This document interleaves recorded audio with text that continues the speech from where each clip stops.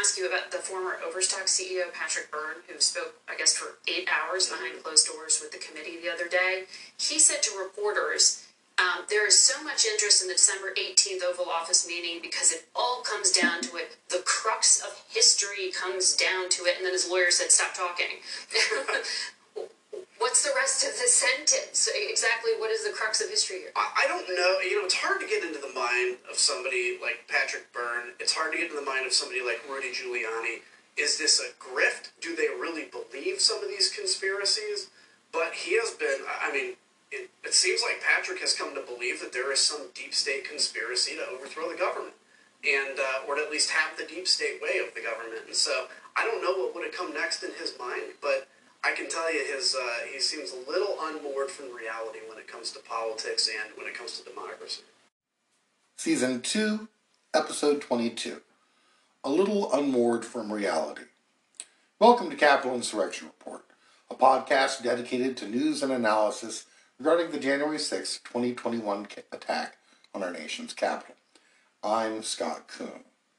The intro to this week's show is taken from Adam Kinzinger's appearance on Face the Nation on July 17th, when asked about Patrick Byrne's testimony before investigators for the House Select Committee to investigate the January 6th attack.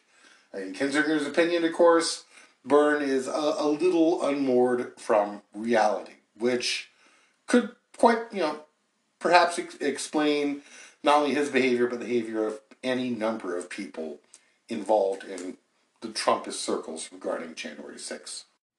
In this episode, I'll be reviewing the testimony offered at the 7th public hearing of the House Select Committee to investigate the January 6th attack on July 12th, and also discuss the upcoming developments at the 8th public hearing of the committee, scheduled for prime time at 8 p.m. on Thursday, July 21st.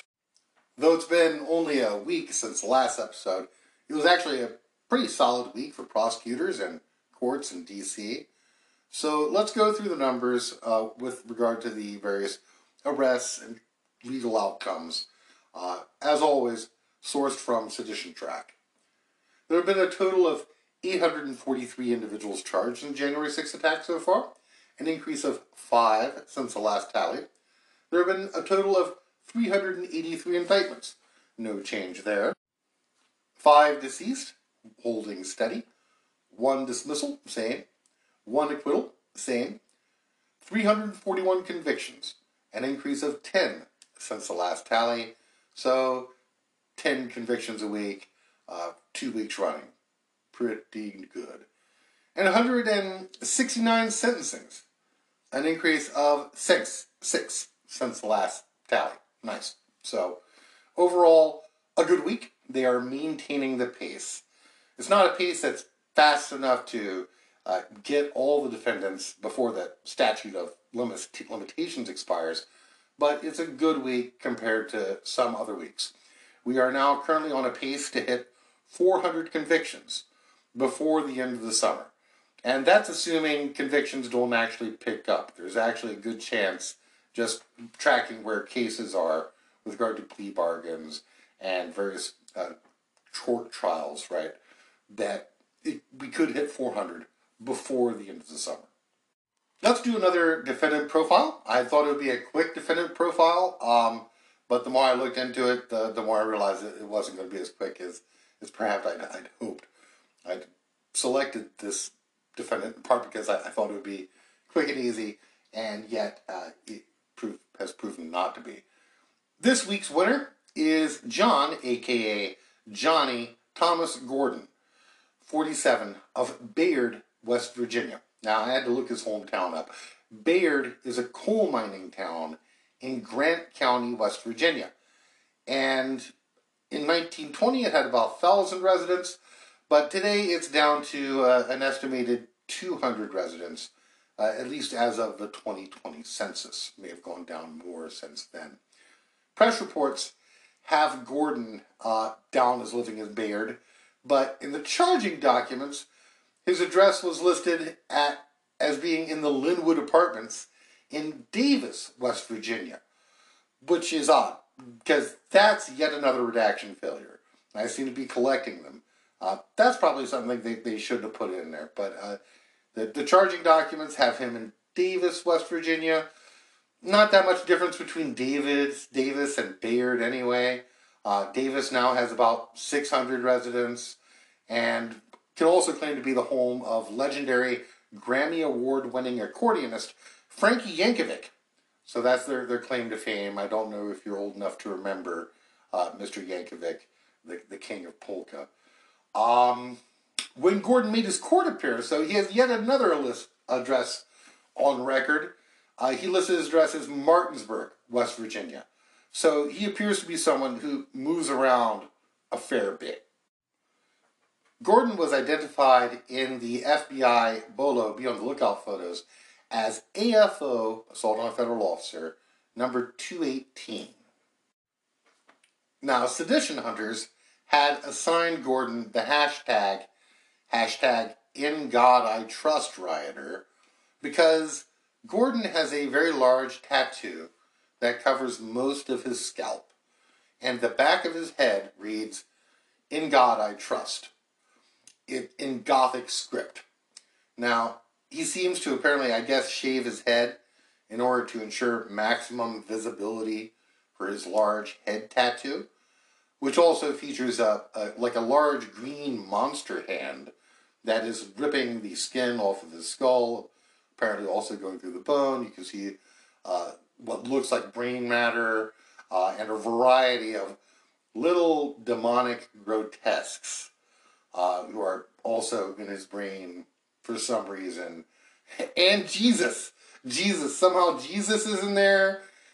He's on the back of his head, and he's casting some kind of high-level divine magic spell that appears to be doing something. Maybe he's banishing the demons from his brain. I'll be honest, it's not a great tattoo. But it does take up his whole head. It's kind of hard to miss. And honestly, it's probably the most interesting thing about this guy. When I was looking at the BOLO photos over a year ago now, I thought, and I'm sure many others thought as well, they're definitely going to pick this guy up pretty quickly. He's a man who has a tattoo covering his entire scalp. That's pretty distinctive. Somebody's going to recognize him. And so, the months go on, the weeks go on, and, you kind of forget about him. It's like, oh, yeah, they never picked this guy up. And then finally, they arrested him earlier this month. So there's some very interesting language in his statement of facts. Quote, on or about February 15th, 2021, open source searches were conducted on AFO 218. End quote. It doesn't say by whom, right? Just somebody did some searching.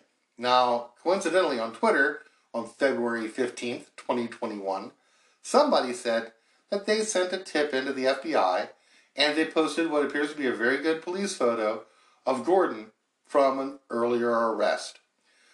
Why does that matter? Well, usually in the charging documents, the government actually says when they rely on tips from open source sleuths. But here they just kind of implied it, right? Now, what does it matter? Well, it's a legal document. Actually, if you're going to take anonymous tips, that's great. See something, say something. The government strongly encourages that. On the other hand, there's a process whereby they have to go through and they then have to verify this information. They have to verify the person's identity and all that. So it's kind of odd. I don't want to say that the government appears to be taking credit for the work that was done by a volunteer. And of course, the person obviously wanted to be anonymous, but you could just say it's an anonymous tip. You don't need to say somebody did some searching and we're not going to say who. I thought that was very strange. Maybe it's just me. But whatever you think of that, the key thing here is they had this information on the identity of Gordon since the middle of February 2021. And they only just arrested him early in July. So, that's like a year and a half from identification to arrest, which is an awfully long time. Now, here's something else from the charging documents. Quote, images posted on the Facebook and Instagram page of 794 Social Club, located at 1 South Main Street, Petersburg, West Virginia, showed an individual resembling AFO 218 receiving head tattoos which appeared to match the head tattoos on AFO 218. Photographs from the open source search are provided below as Exhibit 2. And of course, they put the photos of the tattoos in the statement of match of facts, and of course, it's a match, right? I mean, it's this guy. I'm sure it's a one of a kind. You can't have too many people coming in requesting this tattoo. This is not an off the rack tattoo. It's too weird. So of course, I looked for this 794 Social Club, and you know what I found? I found that it doesn't exist. There's no such place as the 794 Social Club.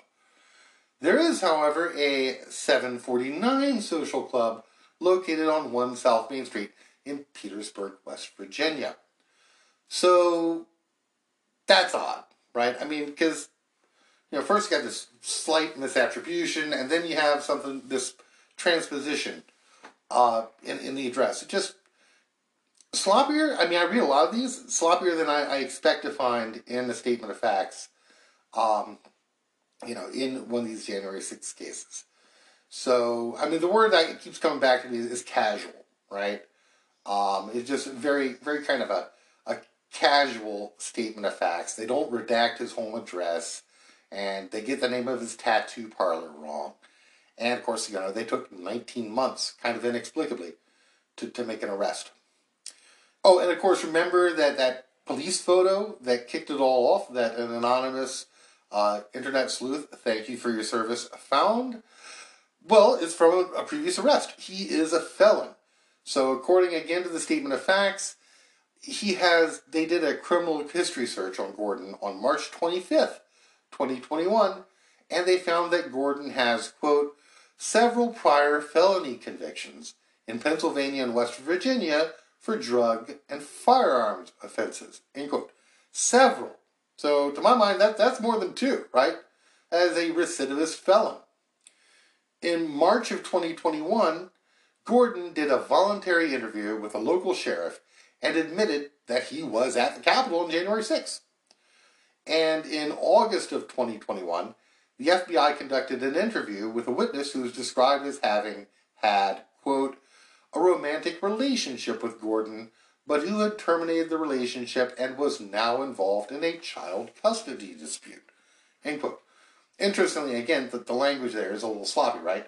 Doesn't say with whom the witness is having a custody dispute. I mean, I guess, once again, we're supposed to infer that it's Gordon. Now, this witness says that Gordon admitted having been at the Capitol and throwing rocks at the doors of the Capitol, and also that Gordon had brought home a trash bag filled with clothes contaminated with chemical irritants. August of last year. So they've done all the work. The police officer has verified the identity. A local police officer has also had Gordon basically say, yes, I was at the Capitol. Another witness who is known personally to Gordon is able to testify that Gordon came home, bag full of capsaicin-soaked clothing, and said that he had thrown rocks at doors during the attack on the Capitol. So, I mean, and that's basically what he's charged with, right? He got an AFO number somehow, but didn't apparently assault an officer. Is certain, alleged, although it's on video, he's throwing rocks at these doors. And they've charged him with 6 counts. Civil disorder, destruction of government property. It cost more than $1,000 to fix the doors. That's the line there. Entering and remaining in a restricted building or grounds, disorderly and disruptive conduct in a restricted building or grounds, disorderly conduct in a Capitol building, and act of physical violence in the Capitol grounds or buildings. So, honestly, I picked Gordon simply because when I saw he'd finally been arrested, I remembered him from last spring, and I thought, I had long thought, this day they're going to pick this guy up. Kind of forgot about him. But then reading his statement of facts, it just leaves me with even more questions. This is someone with several felony drug and weapons convictions, and who also apparently moves around very frequently. So he was identified early, basically confessed to the police over a year ago, and the last follow-up appears to have been last August, and yet from August to now, almost a year, they just they sat on it. Not their finest work. He's, to my mind, of course, he's also interesting in that he is yet another felon who saw in Trump something worth fighting for. There's no doubt in my mind that many of the felons who came to D.C. for January 6th are individuals who've never been involved in the political process. They've probably never registered a single voter, never canvassed a single neighborhood. And in fact, many of these felons are people who are going to be prohibited from voting, right?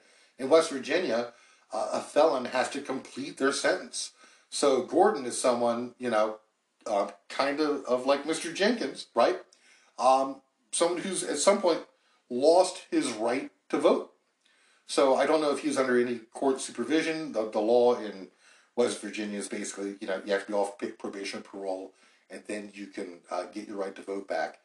But, nonetheless, it is very strange. I read a lot of court documents related to these cases, and oftentimes I am genuinely and sincerely impressed with the work of the FBI and of the AUSAs in bringing these indictments and drawing up the statements of facts.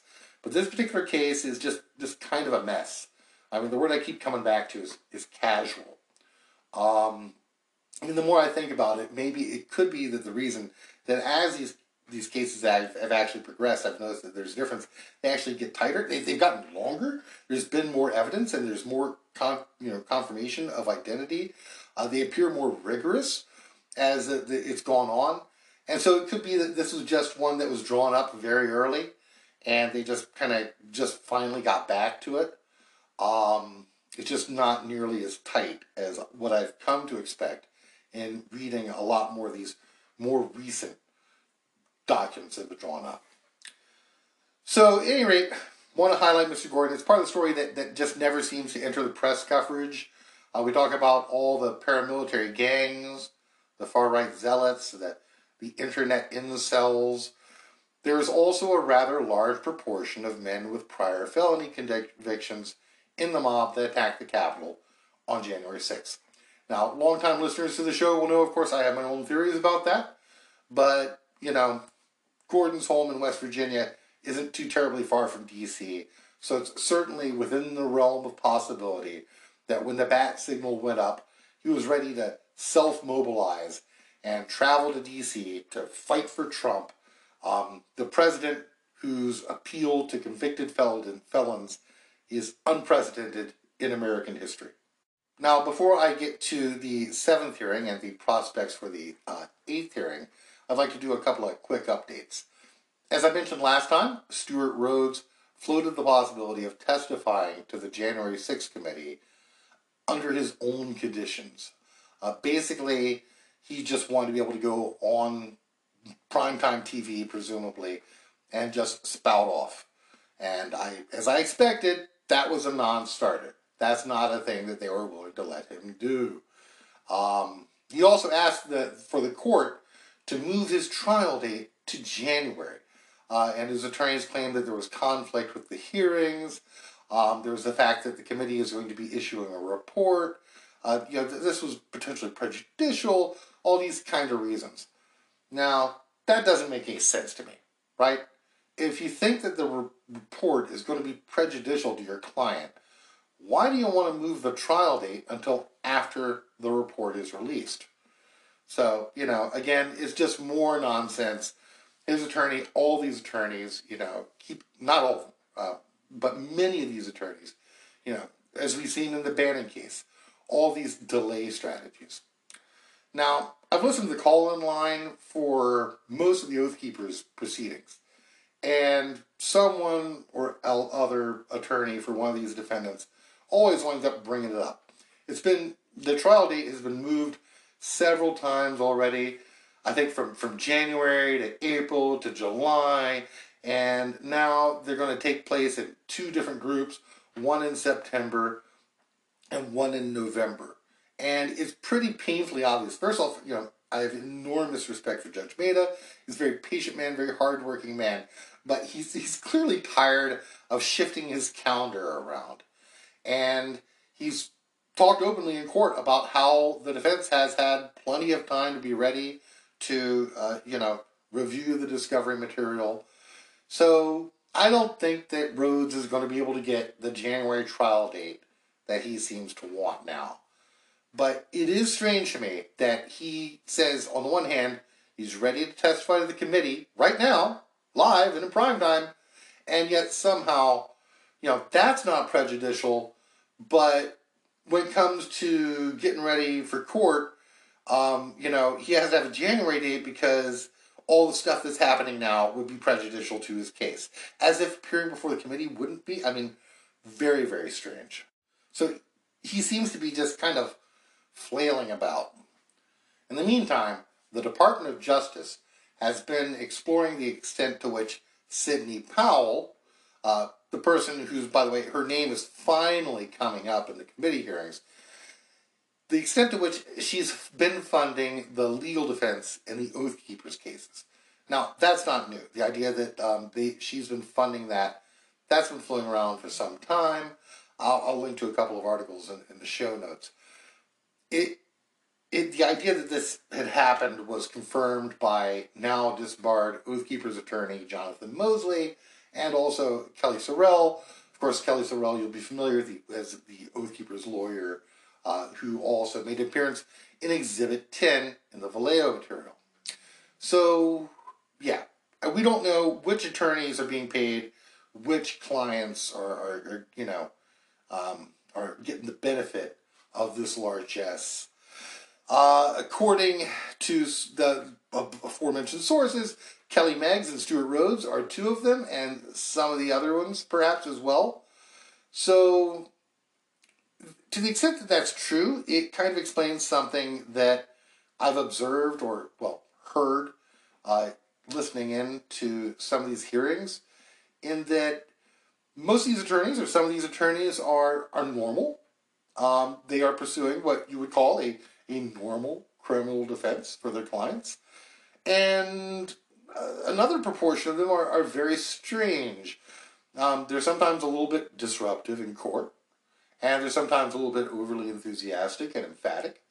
And they sometimes cite these strange conspiracy theories in court. Now, I'm not going to do it now, but you could easily kind of work it out from their behavior, right? If an attorney is saying things in court that sound like something Sidney Powell might say, they may be getting paid by Sidney Powell. So this group, Defending the Republic, has reportedly raised $15 million, and it's unknown how much of that has gone to Oath Keepers attorneys, or perhaps other January 6th defendant attorneys as well. Now, I'm not going to say anything more about that, right? But it's pretty clear that, like so much else in the January 6th story, when it comes to the Oath Keepers' seditious conspiracy case, there's a Team Normal and Team Crazy. And if you call it into the call-in line during the next hearing, you can kind of work out who's who on your own. Now, it's not illegal to do this, of course, but what's new is that the DOJ is interested, Judge Mehta is interested, and on June 22nd, the Department of Justice asked for the information, hey, are any of you getting paid for ask the attorneys basically, are any of you being paid by Sidney Powell's Defending the Republic group? So, it's all a whole bunch of stuff happening all at once. And I'm kind of like trying to get beyond the Oath Keepers cases, but they keep coming up again, right? So you've got Rhodes flailing about wildly, and we finally have Powell appearing in committee testimony, and there's this prospect that, soon, perhaps this week, we'll learn which attorneys are actually being paid by Sidney Powell. So, I think that we're going to be learning more about this nexus between Powell, the Oath Keepers, and Trump soon, hopefully. It'll also be interesting to see if they ever actually look into the money that Powell gave to Code of Vets, which is an Oath Keepers charity, I'm using scare quotes, charity, in the run-up to January 6th. They were apparently given over $100,000. So just want to keep you abreast of that. There's another item that carries over from last episode, which is Bannon's claim, Steve Bannon's claim, that he also wants to testify before the committee. And that, of course, has also fizzled out. Surprise, surprise, that's not happening either. And Bannon also seems to be flailing. His attorneys, over the course of last week, fired a whole slew of rapid-fire motions, all of which amounted to nothing. On Friday afternoon, Bannon's attorneys filed a motion to dismiss. And that's not going to happen, right? So the proceedings are going to begin on Monday the 18th before Judge Nichols at 9 a.m. Looking at the court calendar, it says Monday is going to be jury selection and Tuesday the trial begins. So, there's going to be a jury trial in the ceremonial courtroom before Trump appointee Judge Nichols. So, despite all the legal filings, this is a pretty straightforward case. Bannon, is not a government employee. He's not an attorney. There's not executive privilege that is going to apply. There's not attorney-client privilege that's going to apply. Now, the penalty he faces, of course, isn't all that great. Up to a year in prison and $100,000 fine. I mean, again, not that great. For a lot of people, that will be a lot real money. But Bannon's got that big Seinfeld money from the residuals. So, Judge Nichols, of course, again, Trump appointee, but he's the same judge who has steadily been rejecting all of the nonsensical motions that Bannon's team have been filing. So, this is going to be a big week. We've got the 8th hearing, the last hearing in this group of hearings in prime time. I've always expected big things from the primetime hearings. They came in with a bang. They're going to have to go out with a bang. And also Steve Bannon's trial in D.C. for contempt of Congress. So, big week for January 6th related cases. Now, I know I've spent a lot of time on the various investigative teams working for the committee and on the sophisticated 7-step plan that is the outline of the committee's understanding of the January 6th attack. So I'm not going to recapitulate that again in this episode. In the 7th hearing, what we saw was really a synthesis of the work of several of the teams, maybe even all the teams. Now, I'd hope that we'd see more material, finally, at long last, from the Green Team, the team focusing on finance. But, there's less follow-up on the material also from the Secret Service revealed in the last hearing than I would have expected, and also this Green Team material. But the rest of it seemed to be a synthesis of the material that we've gotten from the other teams. So, when I first watched, I was a little disappointed because we're being introduced to all these characters without any context. So, there's a reason why I introduced this with Patrick Byrne, right? We get this material from Patrick Byrne. He's just kind of introduced. He's just dropped into the West Wing without any explanation of who he is, what the relationship to Trump and Trumpism is, or anything else. But in thinking about this, it's led me to really understand the approach that the committee appears to be taking. The fundamental problem that the committee is facing is reducing the complexity of what I've come to describe as a crowdsourced coup attempt. There are so many players, and there's such a complex web of relationships and interactions that it's very difficult for the public to keep up. Indeed, it's difficult for anyone to keep up. Even within the sedition hunting community, there are people who specialize in different types of defendants, different types of actors, looking at people by region or group affiliation or behavior, however you want to cut it, where they are at different times. You'll remember Season 2, Episode 14, The Path to Trump, which focused just on the people on Clay Clark's whiteboard, which focuses mainly on Mike Flynn, the people around Mike Flynn, and a special emphasis on people in the New Apostolic Reformation Dominionist movement. And just listing the names on that whiteboard, it took me like an hour and 20 minutes without really stopping to explain who any of these people really are or doing a deep dive on any of them. You could do a mini-series just on Mike Flynn and the Flynn Network and still understate the complexity involved in January 6th. And so the fundamental mission in the committee hearings is to reduce this level of complexity. Although I do hope that the eventual report that the committee produces is going to try to capture the whole network. Zoe Lofgren, in an appearance just today on one of the Sunday talk shows, said they're going to produce an interim report and then they're going to do a final report. Though we don't know the timeline for either of those. The committee's focused very tightly on leading up to Trump, and they are not trying to diffuse responsibility. They're trying to concentrate responsibility. Now, for someone like me, right, I see a rabbit hole, I want to go down the rabbit hole. I want to explain, for example, how someone like Hans von Spakovsky has spent decades creating a false narrative around election fraud on behalf of the Heritage Foundation in an effort to undermine faith in democracy and lay the foundation for a fascist, anti-democratic state.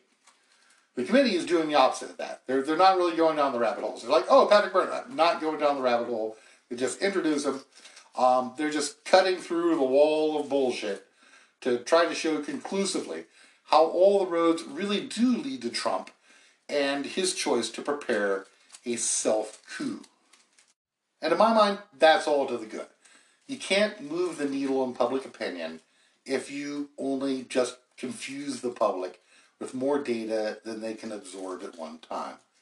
If your goal is to preserve electoral democracy by de-Trumpifying the Republican Party, it might be a good approach, and it's probably more feasible than presenting the whole story. Keep it simple, stupid, right? You can never really tell the complete story anyway. I mean, even on this podcast, I know I've had to intentionally leave things out just because even my very dedicated listenership has their limit, right? So, still, I mean, the thing that is lurking in the back of my mind, the reptilian part of my brain, is the danger that even if something is done about Trump, even if you take him out of the picture, we still have this vast fascist, Christo-fascist network that is absolutely not going to stop. They will not stop here unless they are stopped here. Hopefully, the final report of the committee and hopefully decisive action by the Department of Justice are going to stop them. And I know there's a lot of different opinions on that. And so, as I watched this hearing, the 7th hearing on the 12th, I thought, they're really reducing the complexity perhaps too much. But then I turn to the transcripts and I look and I see really this hearing lived up to Jamie Raskin's promise. Right? You remember the title of the last episode. Raskin promised us other witnesses. And so what did he mean by that? Well, I went through and I looked at everyone who they had testimony from or video clips from, right? So there are some people who haven't testified yet who nonetheless they have video from those sources, right? Like Steve Bannon, for example. And if you just list all those people, this is who you get. Just in this one hearing, these are all the witnesses. And this was just a cavalcade, a parade of people, almost exclusively Trumpist insiders, testifying about January 6th or giving other information, right, in some other video format. So you had Mitch McConnell, Senate Minority Leader, Secretary of Labor Gene Scalia, Pat Cipollone, of course, White House counsel, former White House counsel under Trump, William Barr, former Attorney General under Trump, Kayleigh McEnany, former White House press secretary, Ivanka Trump, of course, right, Donald Trump's daughter / advisor, Judd Deere, a former White House deputy press secretary, Jason Miller, Trump campaign senior advisor, Justin Clark, Deputy Campaign Manager and current Trump attorney. Cassidy Hutchinson, of course, Mark Meadows' senior aide. Sidney Powell, who was special counsel for like an hour and 15 minutes, right? The release of Kraken lady. I mean, how are you going to describe Sidney Powell? Eric Hirschman, senior advisor. Michael Flynn, former lieutenant general and convicted felon. Derek Lyons, counselor to the president. Rudy Giuliani, a disbarred attorney. Alex Jones, of course, no introduction there, the InfoWars guy. Tim Pool, a far-right YouTuber who was formerly of Occupy, just the grift flips, over to the other side, apparently. Matt Bracken, another far-right commentator. Salty Cracker. I will admit, I never heard of Salty Cracker before. Another far-right YouTuber. Jim Watkins, of course, everybody knows him. He's a QAnon guy. 8chan, 8kun, whatever. Jody Williams, the founder of the Donald website. Dr. Donnell Harvin, who is the Chief of Homeland Security and Intelligence for D.C., with a few, I think, Democrats to testify. Kelly Sorrell, of course, needs no introduction. Oath Keepers Council, they include some of her testimony. Katrina Pearson, the rally organizer and former Trump campaign spokesperson. Steve Bannon, a podcaster and convicted felon who's on trial for contempt of Congress this week. Nicholas Luna, Trump's body man. Sarah Matthews, Trump's deputy press secretary. Sheila Craighead, the White House photographer. Roger Stone, yet another convicted felon. Third person on this list who got a pardon from Trump. Ali Alexander, of course, Sammy Davis Jr. lookalike and rally organizer. Republican Congresswoman Debbie Lesko. Stephen Miller, Trump senior advisor / Nosferatu lookalike. Vincent Haley, deputy assistant to the president and also speechwriter, who wrote the speech for the rally at the Ellipse. Julie Radford, who's Ivanka Trump's chief of staff, and Stuart Rhodes in a video clip. So that's 35 people. So that's a lot of people. So I thought it's like, yeah, they're reducing the complexity too much, even if you just look at the number of witnesses they called. And, again, it's like, why aren't they having all these people testify live? It would take hours, right? Using the video testimony not only gives them, obviously, the power to select out, a lot of the boring parts and just focus on the most relevant, salient parts, but also it gives them just for the sake of time, right? I mean, that's just a lot of testimony from a lot of different witnesses, and not everybody is going to have time to know who the heck all these people are, right? I mean, I had to go through and look up, some of the titles for them. I mean, obviously, I know Roger Stone is a convicted felon, but I had to remind myself, for example, what Nick Luna's exact position was in the Trump administration. So Jamie Raskin promised us that they were going to have a lot more witnesses, right? And absolutely delivered. And we saw, the first mention of so many people who I thought should have been front and center from day one. Nonetheless, we're finally getting to the inner circle, the rally organizers, the team crazy. We're getting to the people who really have the highest level of culpability and who lead directly to Donald Trump.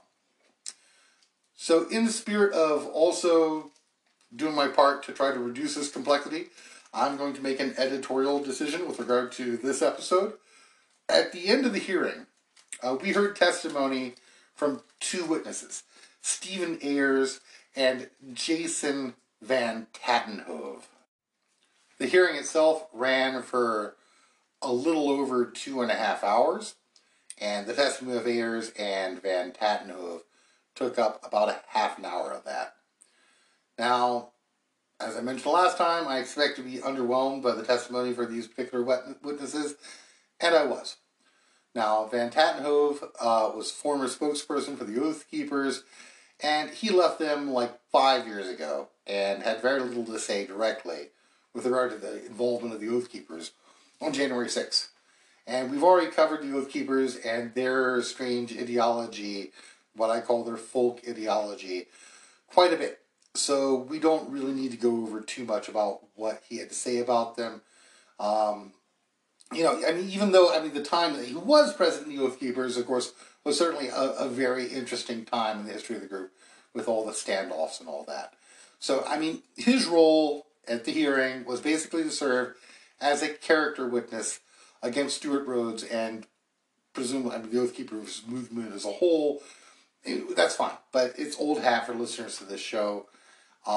He was able to describe how Rhodes would have used the Insurrection Act as a means to enact his violent paramilitary fantasies. But again, that's not really direct testimony on January 6th, and not really all that new. Plus, he was dressed oddly, right?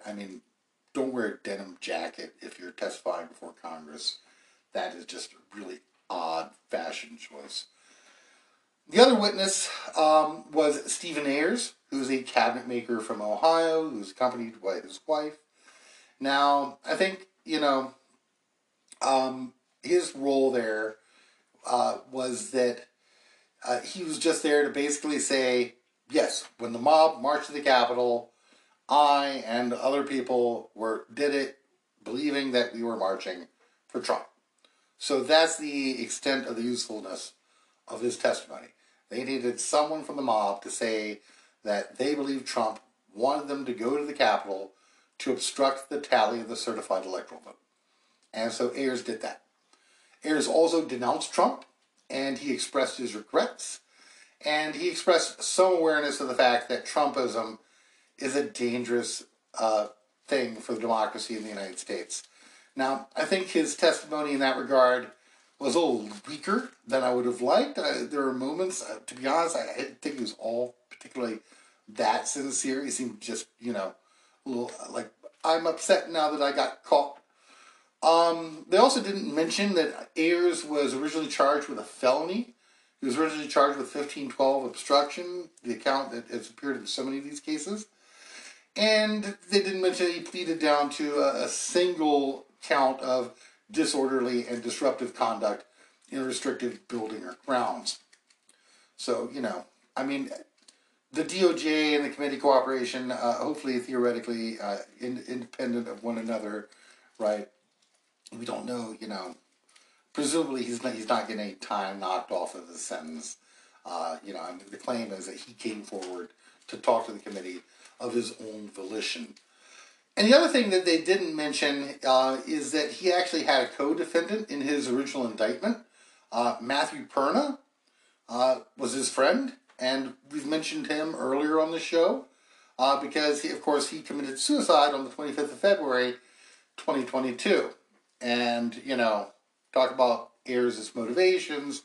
Perhaps Perna's suicide played some kind of role in Ayers' decision to offer his voluntary testimony to the committee. So, to my mind, that's it. That's all I really need to say about these two witnesses. Van Tattenhove was there to just kind of explain and give background on the Oath Keepers and Stuart Rhodes, and Ayers was there to say that he and other members of the mob attacked the Capitol because they felt that Trump had asked them to, which he clearly did. We all saw that, right? And of course, there was the moment at the end where he goes and he apologizes to the officers, and yeah, we know how well that was received, right? I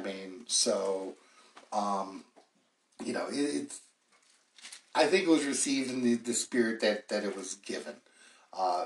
He's about as sincere, anyway. At least they didn't have an AFO defendant do that. I can only imagine. It was a moment that it's like it didn't bring us together. There was no healing. These Trumpists are still who they are, and he's going to go and he's going to go do a couple of months at a low, and ultimately he's going to be fine. And someone like Sergeant Goodell has got injuries that are have basically forced him to medically retire, right? So I honestly don't want to spend a lot more time thinking about Mr. Ayers. I mean, ideally, really, if you were going to have that kind of testimony, I would just like Trumpist after Trumpist after Trumpist come on, tears streaming down their face, and they regret their choices. They regret their life choices. They did a horrible thing, and that's not what we had. It was fairly robotic. And again, did it serve a purpose? Yeah. Did we need to really waste our time with these two witnesses? Not so much.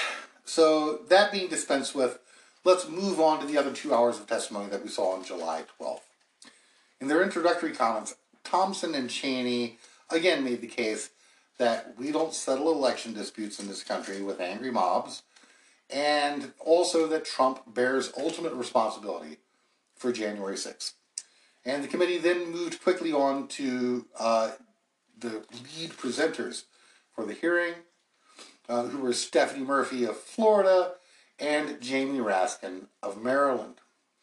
Now, of course, the real star witness of this hearing, and why I just wanted to get Ayers and Van Patten out of the way, was someone who wasn't even in the room, right? Pat Cipollone, the former White House counsel. So much of the testimony revolved around this Team Crazy meeting in the White House on the evening of December 18th, 2020, which was described as the event that ultimately would lead to Trump issuing his wild protest tweet, which the committee depicted rightly as the decisive moment in Trump's effort to assemble the mob on January 6th. Now again, equally important here, I thought the committee, they are to be commended on this. They are also emphasizing the other part of what happened, right? What Trump actually said at the rally at the Ellipse on January 6th was that he was going to march to the Capitol with the mob for what, unsaid was an attack on Congress, right? So, he said march peacefully one time in a line that was included by the speechwriters, but then went to go ahead and ad-lib saying fight and attack, 17 times, right? So that was clearly volitional. And that's the other part. Is that plausible deniability? Well, yes. But, again, if you're saying that you're going to the Capitol when you have no business going to the Capitol, your rally isn't permitted to go to the Capitol, everyone in your circle of advisors is telling you not to go to the Capitol, White House counsel is telling you you're going to get charged with every crime in the book if you go to the Capitol, and yet you've got this group of armed people, you've taken the magnetometers down, you know that some of them are armed, and yet you're going to go to the Capitol. That is the part of it that I thought the committee did a good job talking about, again, it's not just the wild protest, it's also the fact that we're all going to the Capitol. So, I thought that was very effective, and we're going to wind up hearing more about that. Now, it looks to me like the committee is moving somewhat organically. I know I've talked about the 7-step plan. You certainly probably remember the original plan announced in April, and they were going to hold 8 hearings in June, and they were logically structured, and you could break some of it down by the different functional subdivisions and the investigative teams. Well, we are now entering a new phase, right? So originally they were going to have 8 hearings in June. Well, we're nearing the end of July, and we're finally hitting the 8th hearing. And I always thought that they needed to come in with a bang and go out with a bang, and hopefully that's what they're going to do. This is leading up to a kind of crescendo. So Representative Murphy was tasked with the job of summarizing the main thrust of the 7th hearing for the audience. And I'm going to paraphrase that now. So 6 parts. And this is different from the 6-part plan. This is just the 6 items that basically get covered in the hearing. First is Trump knowingly spread the big lie to gin up outrage among his supporters, knowing that it was false. Second, that this was part of a coordinated effort to remain in office, including the pressure campaign on Pence Department of Justice, and the state officials. Third, after the Electoral College met in the states to tally their votes, Trump and his allies turned their focus to January 6th. And that, of course, again, that's an occasion that Murphy correctly described. Now, we don't emphasize this enough. It's a ceremonial occasion, right? It's pro forma. It's just a thing that happens, because it's part of the law, but this isn't, it's not a real thing. There's no real decision to be made here. It's already decided that people have spoken. Fourth, the December 19th tweet was a key moment in the effort to assemble a mob for January 6th. And they spent a lot of time analyzing that tweet and its effect on Trumpists around the country. Fifth, in addition to the Team Crazy meeting on December 18th, Trump also coordinated with members of Congress for his scheme to steal the election, some of whom later sought pardons, as we've learned. And I think we're going to hear more about that in the next hearing. And finally, sixth point, plans for January 6th went ahead despite, or perhaps because, of the potential for violence recognized by organizers. And we've had some of the first testimony with regard to that in the seventh hearing. So that's the basic outline. And you'll notice that Congress looms large in that. And we have yet to really hit, other than some isolated incidents with people like Scott Perry, really hit on the complicity of members of the Sedition Caucus. And I think this is pointing, this is, a little bit of foreshadowing for the next hearing, when I think that we're going to hear more about Trump talking up the Sedition Caucus and their plans for January 6th while the attack is underway. All right. So the next thing, after Murphy spoke, Representative Raskin spoke, and he summarized Trump's effort to retain power, at least as it stood on December 2021, in December 2021. 3 rings of interwoven attack were now operating towards January 6th. On the inside ring, Trump continued trying to work to overturn the election by getting Mike Pence to abandon his oath of office as vice president and assert the unilateral power to reject electoral votes. This would have been a fundamental and unprecedented breach of the Constitution that would promise Trump multiple ways of staying in office. Meanwhile, in the middle ring, members of domestic violent extremist groups created an alliance, both online and in person, to coordinate a massive effort to storm, invade, and occupy the Capitol. By placing a target on the joint session of Congress, Trump had mobilized these groups around a common goal, emboldening them, strengthening their working relationships, and helping build their numbers. Finally, in the outer ring, on January 6th, there assembled a large and angry crowd, the political force that Trump considered both the touchstone and the measure of his political power. Here were thousands of enraged Trump followers, thoroughly convinced by the big lie, who traveled from across the country to join Trump's wild rally to stop the steal. With the proper incitement by political leaders and the proper instigation from the extremists, many members of this crowd could be led to storm the Capitol, confront the vice president in Congress, and try to overturn the 2020 election result. All of these efforts would converge and explode on January the 6th.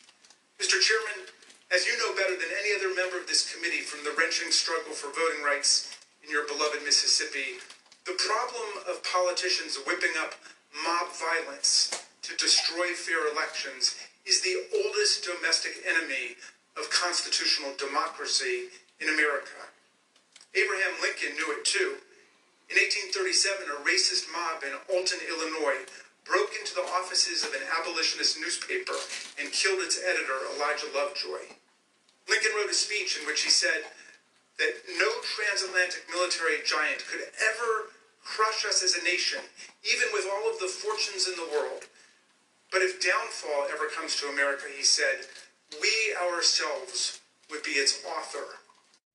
Now, as pre-mail, kind of a preamble, I thought that was pretty effective. Harkens back to what I've said in this podcast about the impunity of white mobs, or history of white mob violence in this country. I do think in some levels, at some points, Raskin overplays the racism angle a little bit. And not because the mob wasn't racist, right?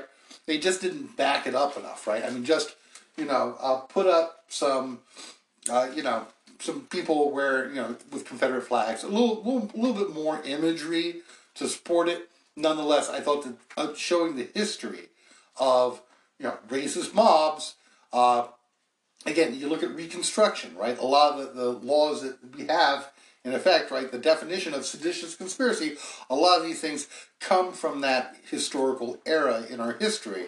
And so I thought that the Raskin did a really good job laying a thick line under that, even though I think some of the times there were points where his claims about racism could have been a little bit better supported.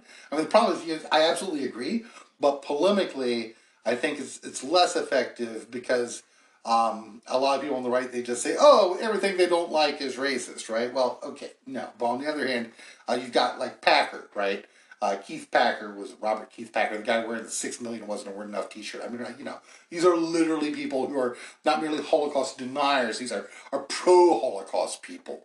So, could have just backed that up a little bit. Nonetheless, I thought Raskin was very effective in his opening remarks.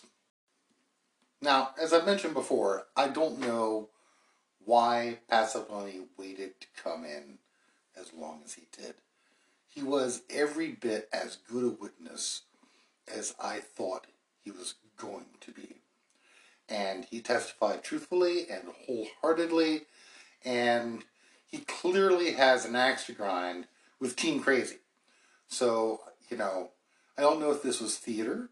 I don't know if there was something that happened with regard to Cassidy Hutchinson's testimony that somehow made him feel like he needed to come in. But he's clearly the star witness at this hearing. So the questioning with Representative Murphy begins with recorded segments regarding the election fraud lie. Why does that matter? We covered it before, but it's the logical predicate for what happens on the December 18th meeting with Team Crazy. And they've got new testimony from Pat Cipollone regarding the fact that Trump knew that the election fraud lie was a big lie, and that he had told him that, and that other people had told him that. They actually even repeated a little bit of previous testimony that we'd had from William Barr on that account. But I won't play the clip. At one point he says, quote, I was White House counsel, some of those decisions are political. So to the extent that, but if your question is, did I believe he should concede the election at a point in time? Yes, I did. I believe Leader McConnell went on the floor of the Senate, I believe late in December, and basically said, the process is done. That would be in line with my thinking on those things.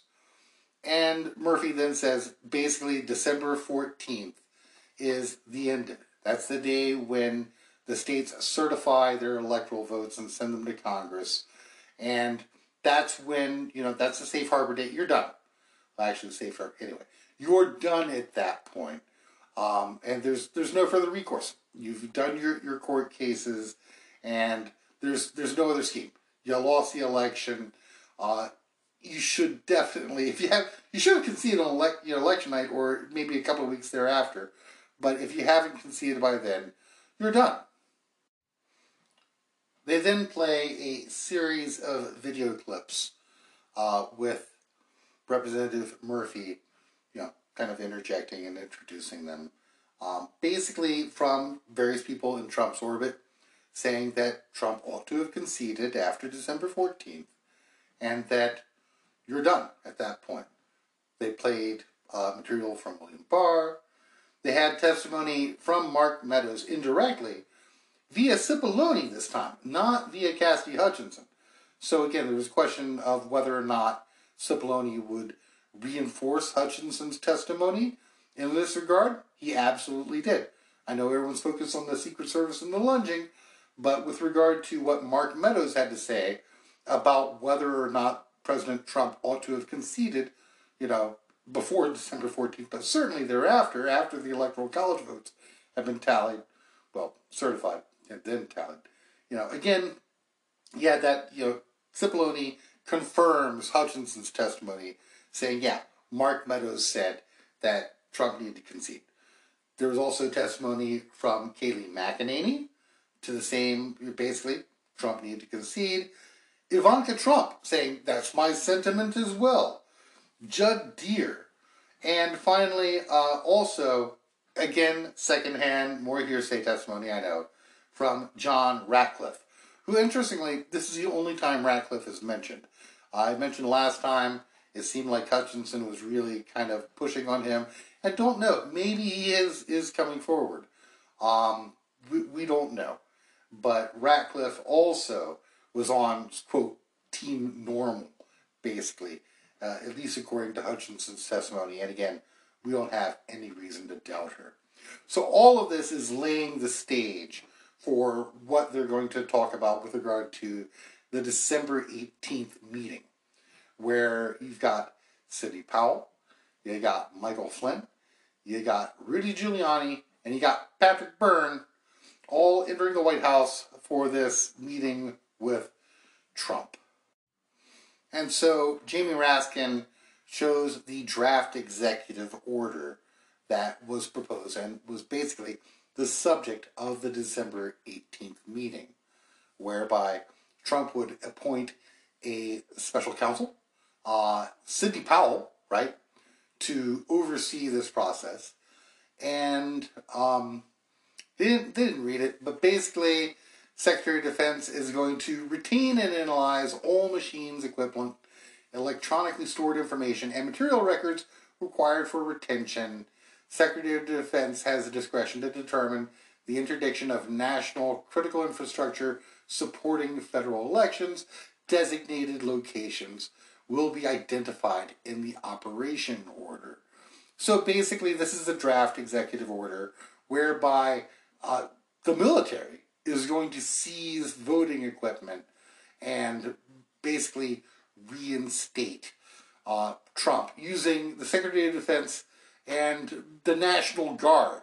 The National Guard is going to be running our elections, also using the Department of Homeland Security. So basically, the complete and total and thorough militarization of the 2020 presidential election. And so that's the crux of it, right? Sidney Powell is going to be named special counsel. And we got some great testimony that I'll play for you from Pat Cipollone.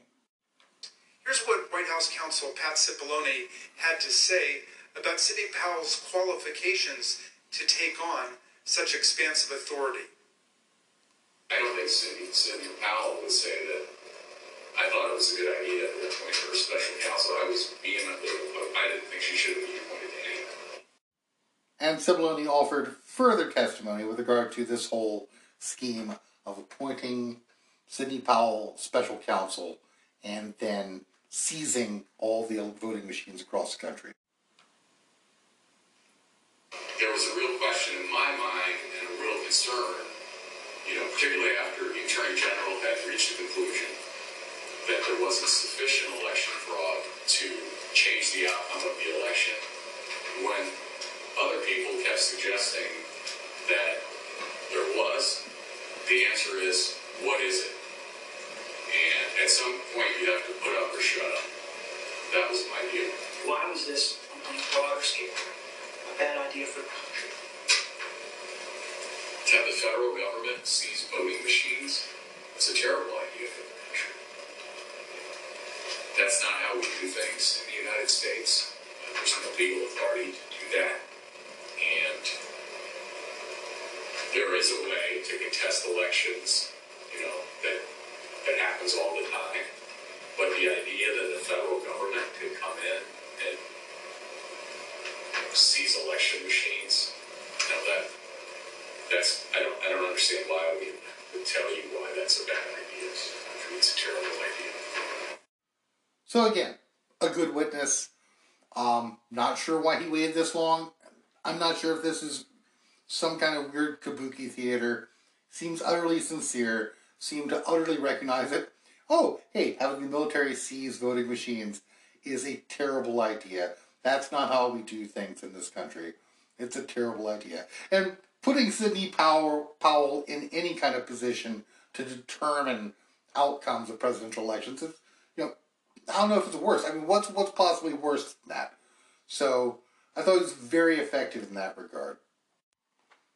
And so the committee then backs this up with more testimony from Jason Miller, Rusty Bowers, Justin Clark, and of course, again, Cassidy Hutchinson, basically critiquing this plan, saying how ridiculous it was and how flimsy the evidence of election fraud that had been presented to justify it was. So finally, we arrive at the meeting of Team Crazy in the White House, and we get our first snippets of testimony from the Kraken lady, Sidney Powell. Raskin then goes on to use like a little diagram, like a floor plan of the White House to give context for where the meeting took place and on December 18th and what happened, which, kind of interesting use of resources. I guess it helps people to picture it visually where it happened. Which I then connected with John Eastman's theories. The startling conclusion is this: even an agreed-upon complete lack of evidence could not stop President Trump, Mark Meadows, and their allies from trying to overturn the results of a free and fair election. So let's return to that meeting at the White House on the evening of December 18.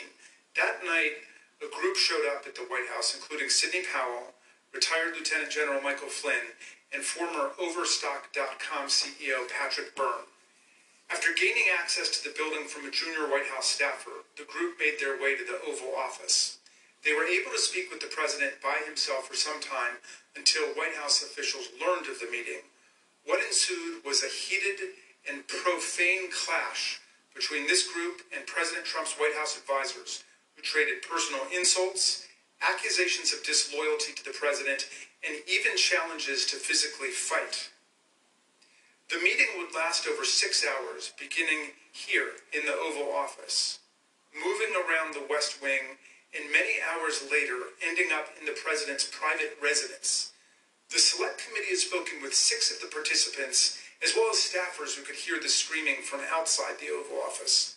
What took place next is best told in their own words, as you will see from this video. Did you believe that it was going to work, that you were going to be able to get to see the president without an appointment? I had no idea. In fact, you did get to see the president without an appointment. We did. How much time did you have alone with the president? And I say alone, you had other people with you, but Right. from his aides before the crowd came running. Probably no more than 10 or 15 minutes. Was in that... I bet Pat Cipollone set a new land speed record. I got a call either from Molly that I need to get to the Oval Office. So that was the first point that I had recognized. Okay, there was nobody in there from the White House. Mark's gone. What's going on right now? I opened the door and I walked in. I saw General Flynn. I saw Sidney Powell sitting there. I was not happy to see the people in the Oval Office. Well, again, I don't think they were providing. Well, first of all, the Overstock person, I don't think who this guy was. Actually, the first thing I did, I walked in, I looked at it, and I said, "Who are you?" And he told me. I don't think any of these people were providing the president with good advice. So Cipollone, quite good, I think, an understatement, right? Surprised to see them. Didn't think they were providing them with good advice. I almost wish you would take the Eric Hirschman approach here, because just call it crazy. I mean, it's absolutely just nuts what they were proposing. Now, Patrick Byrne, of course, has now testified to the January 6th committee. Basically, did it all day on Friday, the 14th, Bastille Day. And that testimony is kind of who knows? I mean, are we going to see some of that on the 21st? One might hope, right? But he also has not been shy. You'll remember, of course, that basically this is someone who's just never met a conspiracy theory that he didn't like. And also, was involved romantically with a Russian spy, Maria Butina, who got kicked out of the country for being a Russian spy for 3 years. So this is, these are the kind of circles that Trump moves in, right? But here's a little bit of a prelude of his account of what happened during that meeting. And again, I should mention that this is from an interview that he gave. So this is not, from his testimony. We'll hear some of that, hopefully, in upcoming hearings. This is what happened. I never knew why. I thought, did we say something in the meeting? What happened wasn't clear to me until I ran into Rudy again a couple months ago. First time I'd seen him in 18 months. We kind of kissed it, metaphorically. And he's a wonderful fellow. Great American and very temperate. And he said, I told the president that if we went forward with your plan. I said, what happened? We left the Oval Office celebrating, or the White House thinking. And we walked away, and we found a couple days later it all been scuttled. He said, I convinced the president if we went forward with your plan, we'd all be in prison. So I think what happened, putting these stories together, I think what happened is when we left, Rudy had his time, and he convinced the president to back out of our plan. And that's why, after that was all done, an hour later, the president went on. And see, our plan, this would all have been over in a few days. It wasn't about J6. And there was no mention of J6 of anything about a rally or anything between us or among us. It was, I think he got I know now that he got talked out of it in the hour we left or something. And I guess he'd been excited for the evening that he met. And then he went back to his room and he sent this tweet that said that focused again on J6, which was sort of the opposite. So, according to Byrne, nothing about January 6th. It's all about seizing voting machines. Everything is on the up and up, right? We're just seizing voting machines. And so apparently at the meeting, Sidney Powell gets appointed special counsel by Donald Trump for like an hour and 15 minutes or something. And then Rudy Giuliani goes back. And, somebody, maybe Pat Cipollone, has said, we're all getting arrested. This can't go forward. Who knows? But Rudy Giuliani, it is interesting how Giuliani's words to Byrne kind of mirror, what was apparently floating around, right? In the White House, like, we can't go forward with this. We are all going to get arrested. Which, you know what? Hopefully, maybe that'll happen. But it's looking like maybe they were, maybe Byrne was right? Maybe Rudy Giuliani at this moment of sanity was wrong because nobody's gotten arrested yet. Anyway. And of course, there's a lot more, right? So you've got Derek Lyons, you've got Rudy Giuliani, you've got Eric Hirschman, and they're moving around from room to room. They're all screaming. Hirschman says, quote, I think it got to the point where the screaming was completely out there. You got people walk in, it was late at night, it had been a long day, and what they were proposing, I thought, was nuts.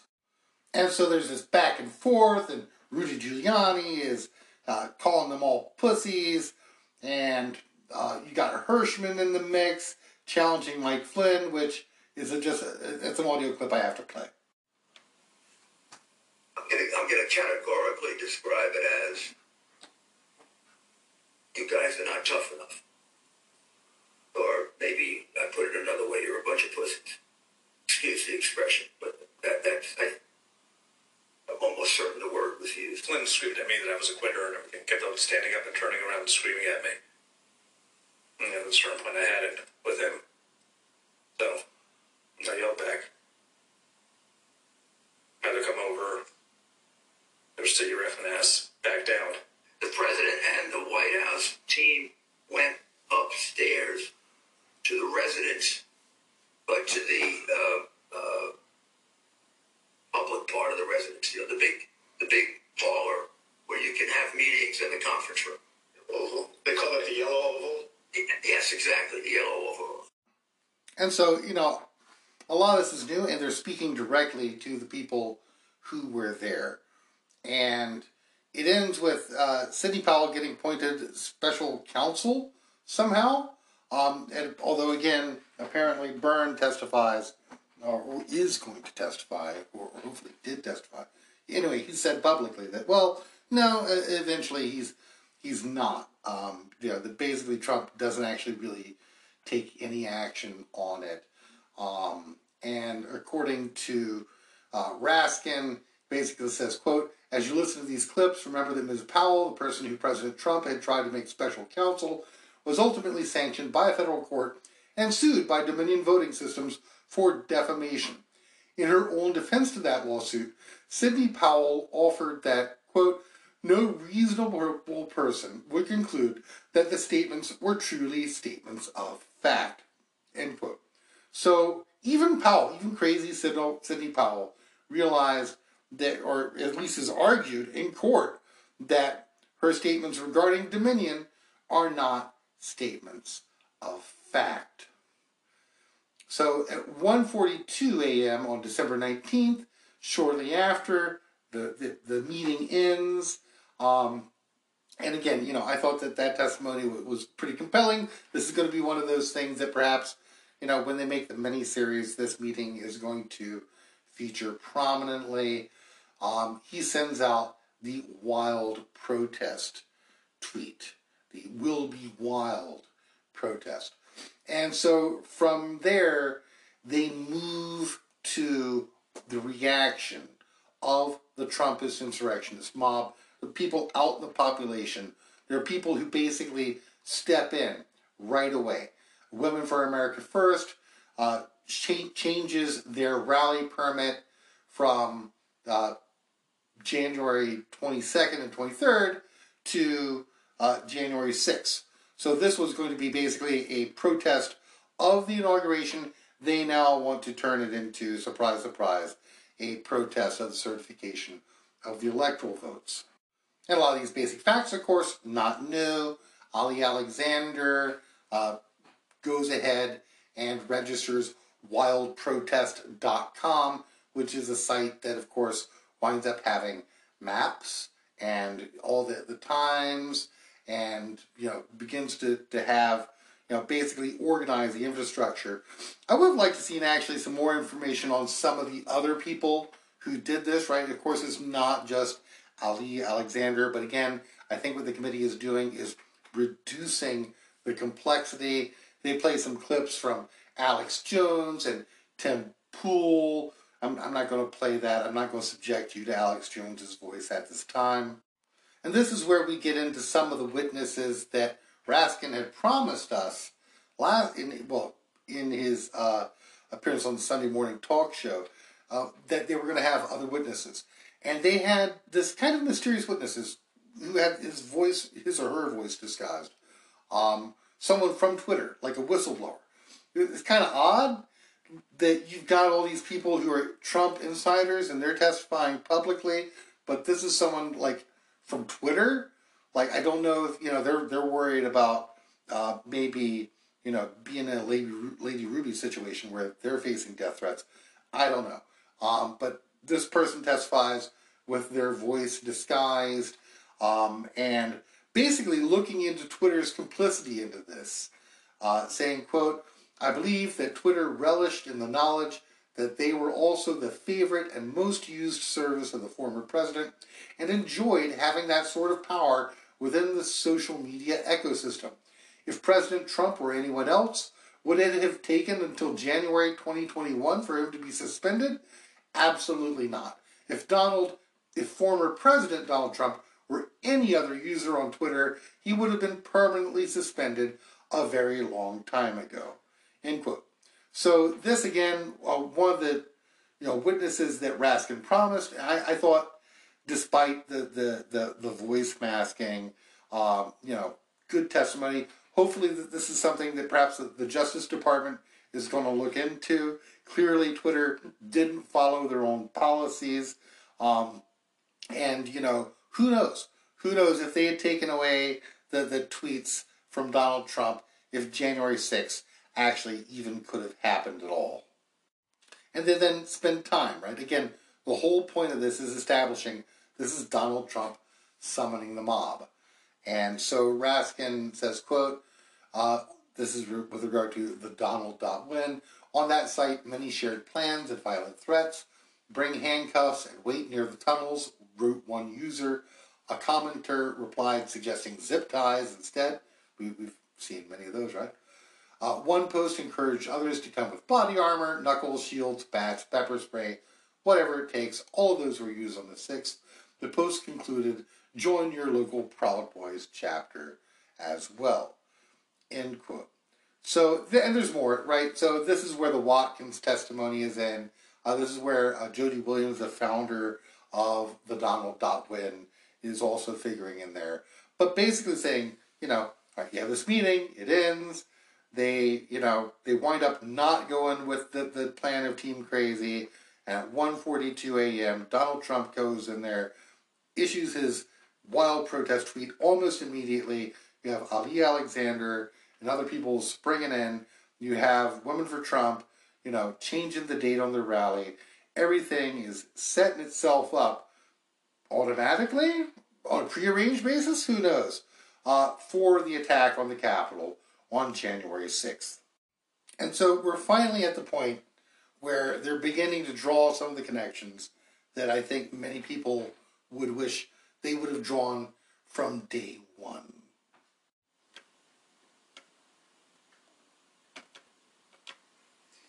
Encrypted chats obtained by the Select Committee show that Kelly Meggs, the indicted leader of the Florida Oath Keepers, spoke directly with Roger Stone about security on January 5th and 6th.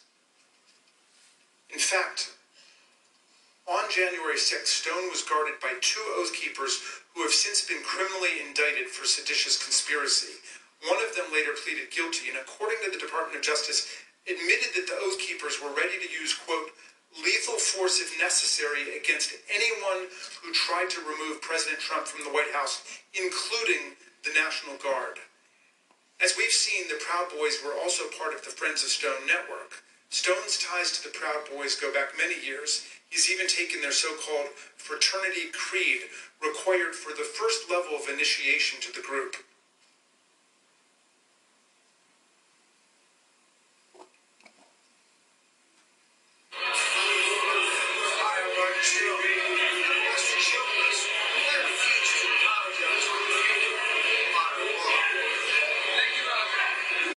Kind of interesting to actually see the committee having the same problems, like queuing up their video segments that I do with some of my audio segments. So they try to draw the connections, and I think they do a good job.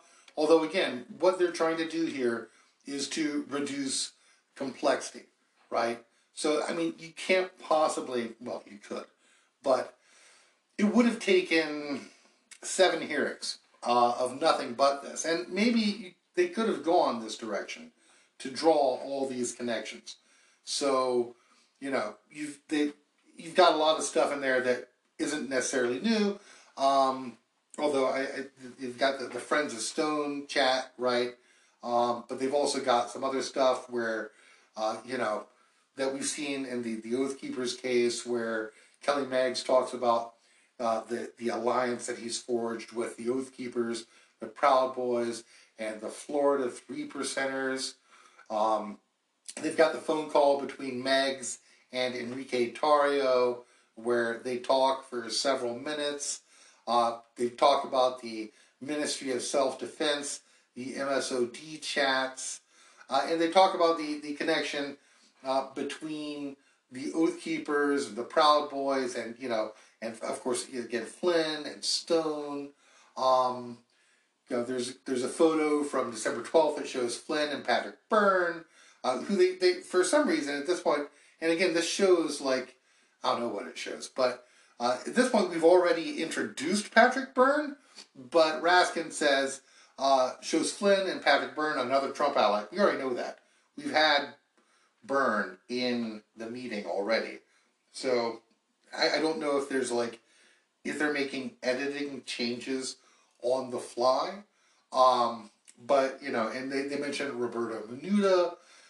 So again, they're showing the connections that, you know, again, we've already seen, and we've already, you know, talked about, like, oh hey, there's pardons for Flynn and Stone, right? And, you know, just so happens that both of these people, you know, who were pardoned between November 3rd and January 6th, wind up being key figures on January 6th. So what a coincidence. So I think they're drawing the connections that they need to draw. I personally think, you know, this could have been much more the central focus of this.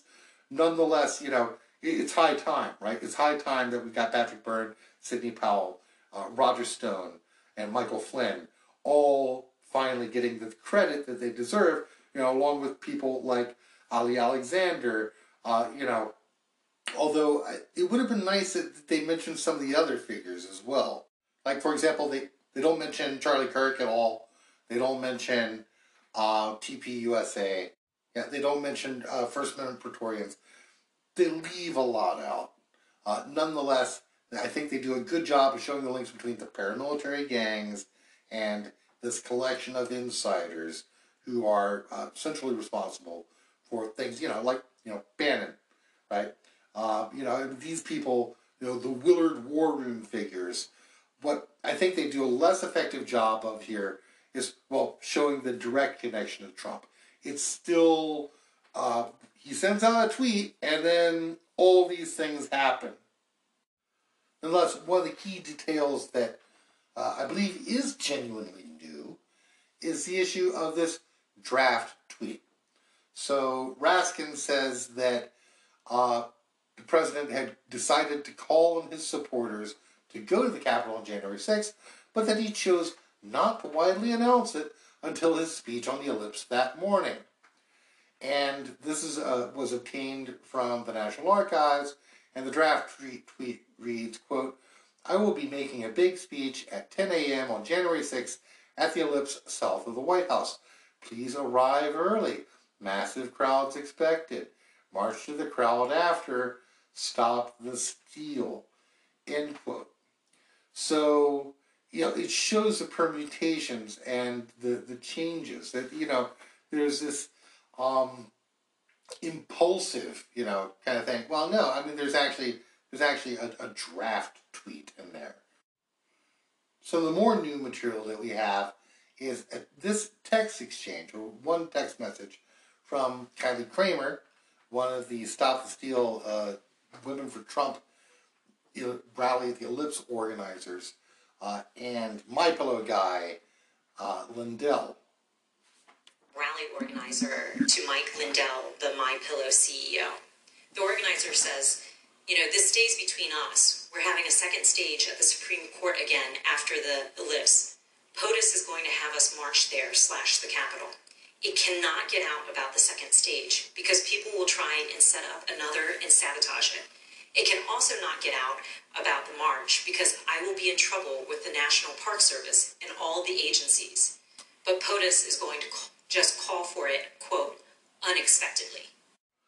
So that was Representative Murphy reading out Kramer's text message to Lindell. Now, it's interesting to note that Kramer apparently thinks they're going to the Supreme Court rather than the Capitol as late as January 4th. So I do wonder whether or not she wasn't in on the plans. It is interesting that there's this discrepancy. But nonetheless, she knows enough to know that this needs to be a secret. That, you know, this is going to get them in trouble with the National Park Service. Or perhaps she knows that no one is supposed to know about this. Maybe she knows something of the real plan. It's hard to say. Nonetheless, you know, again, Kramer is someone who has expressed some regrets about January 6th, but is someone, I believe, who's definitely, you know, as culpable as anyone. And so we're finally moving in, right, to Katrina Pearson, finally moving into Kylie Kramer, finally moving to Ali Alexander. And also, figuring prominently in this, are members of what we all now call the Sedition Caucus. Not everyone who voted to decertify the election, but rather the inner circle of the Sedition Caucus. And so there is an email from Mo Brooks, who said that he'd not asked anyone to join them in the, quote, January 6th effort because, in his view, quote, only citizens can exert the necessary influence on senators and congressmen to join this fight against massive voter fraud and election theft.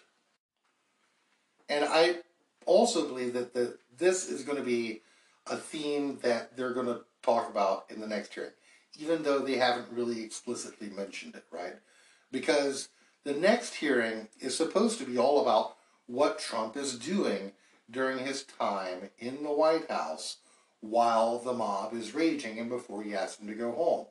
So in this meeting, they tease the fact that, according to White House visitor logs obtained by the committee, members of Congress present at the White House on December 21st included Congressman Brian Babin, Randy Biggs, Matt Gaetz, Louis Gohmert, Paul Gosar, Andy Harris, Jody Hice, Jim Jordan, and Scott Perry, and Congresswoman-elect Marjorie Taylor Greene. So I think that there's no team, by the way. I mean, if you look at the organizational structure, and if you look at the 7-step plan, there wasn't supposed to be a hearing on members of Congress. But I believe that, especially these House members, this is the House policing its own. And I believe that this will feature prominently in the next hearing, or at least it ought to, right? The fact that you got all of these members, many of whom requested pardons from the Trump administration, openly trying to subvert electoral democracy in America. And something else that's new was the fact that there is evidence from White House phone logs that show that the president spoke to Steve Bannon at least twice on January 5th for 11 minutes. And this is the point at which, of course, I guess we know what happened, right? Because Bannon goes and blabs about it. I'm not going to play his voice. He says, quote, all hell is going to break loose tomorrow. It's all converging. And now we're on, as we say, the point of attack, right? The point of attack tomorrow. I'll tell you this. It's going to happen. It's not going to happen like you think it's going to happen, okay? It's going to be quite extraordinarily different. And all I can say is strap in. So again, we're finally seeing people like Steve Bannon brought into the mix. And perhaps it's serendipity, right? Perhaps it's serendipity that we finally have Bannon being mentioned in a committee hearing. Again, late, but better late than never. And his contempt of Congress trial coming up this week. So hopefully we'll see more stuff regarding all these members of the Sedition Caucus, Flynn, Powell, Giuliani, Byrne, Bannon, Stone, the central organizers, Kramer, Ali Alexander, all these people who it has taken the committee such a long time, I feel, to get to in order to really get to the center of the Tootsie Roll Pop, right? We're finally at the center of the Tootsie Roll Pop, and it's time for the owl to crunch it. And so another thing that was new is actually from Debbie Lesko, which is a recording that, according to the committee, was recently released. I hadn't heard it yet. So, again, if we're looking at things that are new and different that we haven't seen, I thought that this was a noteworthy moment in the hearing. I also asked leadership to come up with a safety plan for members. I'm actually very concerned about this because we have who knows how many hundreds of thousands of people coming here. We have Antifa. We also have, quite honestly, Trump supporters who actually believe that we are going to overturn the election. And when that doesn't happen, most likely will not happen, they are going to go nuts. So, of course, the House is a small place. They knew. They all knew. Every member of the caucus knew. And that is one of the reasons why I believe Liz Cheney has been so vehement in her opposition to this. I'm sure she got wind of it, right? There is no other explanation for why all 10 living former secretaries of defense would write a letter on was it January 2nd or 3rd, to oppose this, crazy scheme to have the military basically impose martial law and militarize the election. They knew. And so I know, like, a lot of press people are saying, well, this is going to be about the time, what Trump was doing. I also think that the Congress has to be a focus of this. And if they don't get to this in the 8th hearing in prime time, they need to get to this in a subsequent hearing. Because part of the role, one of the reasons why it's great that the House is doing this, is that the House can police itself. And there needs to be something done about these members who have actively subverted democracy, right? And you have someone like Lesko saying, it's a bad thing, we need to have a safety plan. But you have so many other members who are down with it because, kind of like Trump, they knew that the mob wasn't there for them. They knew that the mob would be there to attack other people. So, again, that is something that hopefully they will get to in the 8th meeting. Now, the final part of the hearing, before you get to the testimony from Van Tatenhove and Ayers, concerned the last-minute edits to Trump's speech, which I think is not to be overlooked, right? So Trump inserts a lot of this language about fighting. He inserts language in there about Mike Pence, where he's trying to say, quote, and we will see whether Mike Pence enters history as a truly great and courageous leader. All he has to do is to refer the illegally submitted electoral votes back to the states that were given false and fraudulent information where they want to recertify. And again, this is new, right? So this is something that we did not know before. And so you have Eric Hirschman basically walking this back. Quote, the last-minute edits by President Trump to his speech were part of the president's pressure campaign against his own vice president. But not everyone wanted these lines regarding the vice president included in the president's speech, including Eric Hirschman. And they have testimony about this not from Hirschman, but from Stephen Miller. Stephen Miller, of all people. So Miller has this conversation with Hirschman, and he says, quote, I just remember him saying that he had a, don't get this wrong, sort of something to the effect of thinking that it would be counterproductive, I think, he thought, to discuss the matter publicly. And so they wind up taking out this part about Pence, and Trump winds up just ad-libbing it. He winds up just putting it back in. And so, again, it's consistent with the picture that they're trying to paint, right? The story that they're trying to paint. That basically the mob is going to the Capitol, and they're going to attack, and they're going to pressure, and that Trump wants to be there with them. He makes a conscious decision to summon the mob.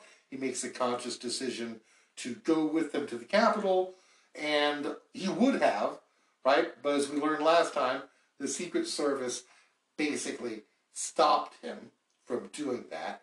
And look, this was a bridge too far for people like Stephen Miller. If you've got Stephen Miller walking this stuff back and saying, whoa, we can't say that, that's pretty bad. Another thing that was new that we learned from the committee was we got these text messages between Brad Parscale, who had worked for Trump in 2016, worked for him a while as the chief of his campaign in 2020 until he got fired because, well, he was basically spending money like crazy and perhaps, doing some weird stuff like giving himself a kickback every time he made an ad buy, which I don't know if you know, that's just something nobody does, right? Nobody who's in charge of ad buys gives themselves a kickback every time they... Very, very strange. At any rate, Parscale, in his text with Pearson, said, quote, this is about Trump pushing for uncertainty in our country, a sitting president asking for civil war. And he said to Pearson, this week I feel guilty for helping him win. And Pearson responded, you did what you felt right at the time, and therefore it was right. By the way, whoa, that is like, you want to talk about like, Christian values, that's nihilism, right? Doing what you feel right at the time, therefore you're okay. Sure, whatever. And Parscale says, quote, yeah, but a woman is dead, and yeah, if I was Trump and I knew my rhetoric killed someone. And Pearson says, quote, it wasn't the rhetoric. And Parscale says, Katrina, yes, it was. And they don't mention this here, right? But I think it's worth noting that whatever his regrets, whatever the fact that, it's not just one person, right? It's not just Ashley Babbitt who died. Democracy died a little, right? But, you also had, like Officer Smith. You've had other deaths connected with January 6th. The truth, Matthew Perna, right? Matthew Perna winds up killing himself February 25th of this past year. We don't, the fallout from this isn't over yet. And so someone like Parscale has, these feelings on his conscience. Well, he's working for Trump right now, right? He's still taking Trump's money. So, whatever his conscience might dictate, it's not, he's perfectly willing to keep in on the grift. So those are the things I think that were new. I want to talk a little bit about the Secret Service. Now, of course, there was a whole kerfuffle over the lunge incident that I discussed in the last episode, right? So they're focusing on, the lunge and all that. But there was an issue with regard to the Secret Service and whether or not they were going to be able to retrieve the text messages from January 5th and 6th. And there was a letter from the Department of Homeland Security, DHS, OIG, saying the Secret Service has not been cooperating, and they say they haven't backed up any of this information, and we've requested it. And there's a week-long thing where basically the Secret Service says, no, we're cooperating, but there was this weird device exchange. Yeah, that's a ticket. And they, that's my John Lovitz impression. And that's what happened, and the messages don't exist anymore. Well, okay. So apparently the messages do exist, and it took less than a week. But again, part of what people need to remember is that Congress has an oversight function, and Congress actually, they may not have power over Steve Bannon, but you can bet your sweet poopy, these are the people who fund things like the Secret Service. You don't get to stonewall Congress when it comes to something like this. So they have subpoenaed the records, and they are going to get the information hopefully by Tuesday. So we may learn something regarding those Secret Service text messages as soon as Thursday. Now, again, the Secret Service has maintained, well, this is not a mistake, right? There were deleted messages from those dates, but none of the pertinent ones. We'll see. We'll see to what extent they are willing to go out on a limb. But my supposition regarding the Secret Service text messages has been that this is much more about Trump's plans to go from the Rally of the Ellipse to the Capitol. And the fact that the Secret Service basically stopped him from going from the Ellipse to the Capitol. There must have been a lot of messages going back and forth regarding what Trump wanted to do and what they felt they needed to do to stop him. So, yeah. So, those are the new things we had. We had the draft tweet. We had this new material, the exchanges from Kramer, right? This thing about, how we need to have this be unexpected. We've got more stuff, I think, another shoe that's going to drop with regard to the Sedition Caucus. I didn't mention Ivanka Trump. She has this weird memory issue, but nothing's going to happen, right? You can, that's plausibly deniable. There was the idea that, maybe Ratcliffe is going to testify next time. Maybe. We'll see. That would be really nice. There was the testimony from Hutchinson, again, with regard to Ratcliffe this time. Quote, he had expressed that he was concerned they would spiral out of control and potentially be dangerous, either for our democracy or the way that things were going on the 6th. There's the new stuff regarding the Friends of Stone chat and the Bannon calls on January 5th. So there was a lot of new stuff here, and there was a lot of great testimony from Pat Cipollone that I thought, really made him a star witness. We'll never know why it took him to wait until after Cassidy Hutchinson came out to testify. But between this and the Bannon trial, there's a lot going on. And I've always had great expectations of the final hearing, whenever that was. And Kinzinger and other members of the committee have said, this isn't the last hearing. It's definitely not the last hearing. They've got more material. So the 8th hearing is going to be on Thursday the 21st at 8 p.m. Eastern Time, and it's going to be led by Elaine Luria of Virginia and Adam Kinzinger, of course, of Illinois.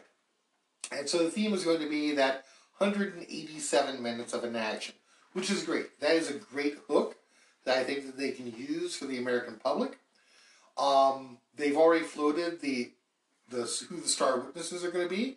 So they're going to be former White House staff, some of whom are going to be appearing live. And it could be that perhaps some of these people are the people who've been threatened, right? So, we still haven't heard back anything with regard to that. But, again, the committee has told the DOJ, hey, there's witness tampering going on. This is not a butt dial going on here, right?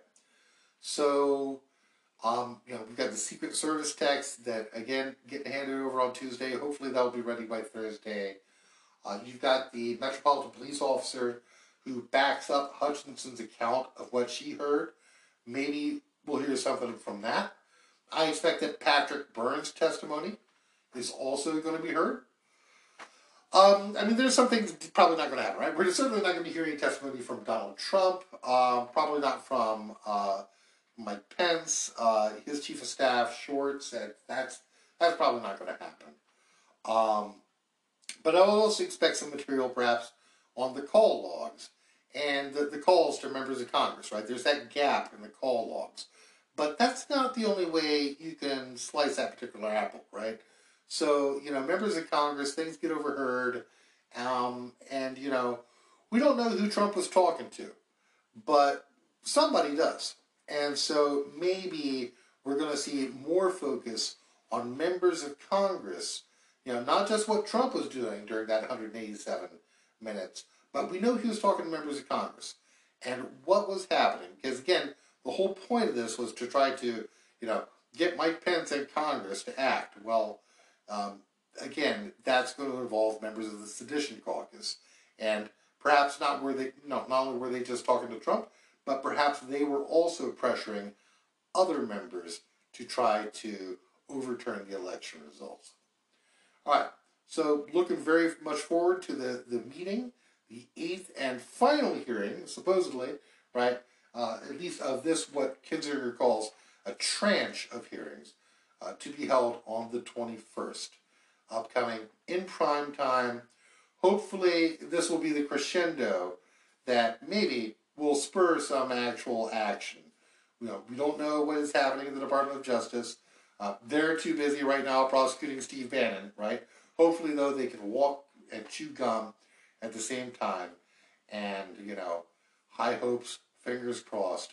But hopefully, the Select Committee can actually manage to save democracy and take down not just Trump and prevent him from running in 2024, prevent the Republicans from taking over Congress in 2022, but also this entire fascist network that is working assiduously to end democracy in America. That's what needs to come down. And if, we all, it's not just committee, it's not just political elites, this is something that we all have a hand in doing. Till next time, thank you so much, and look forward to watching this hearing in prime time.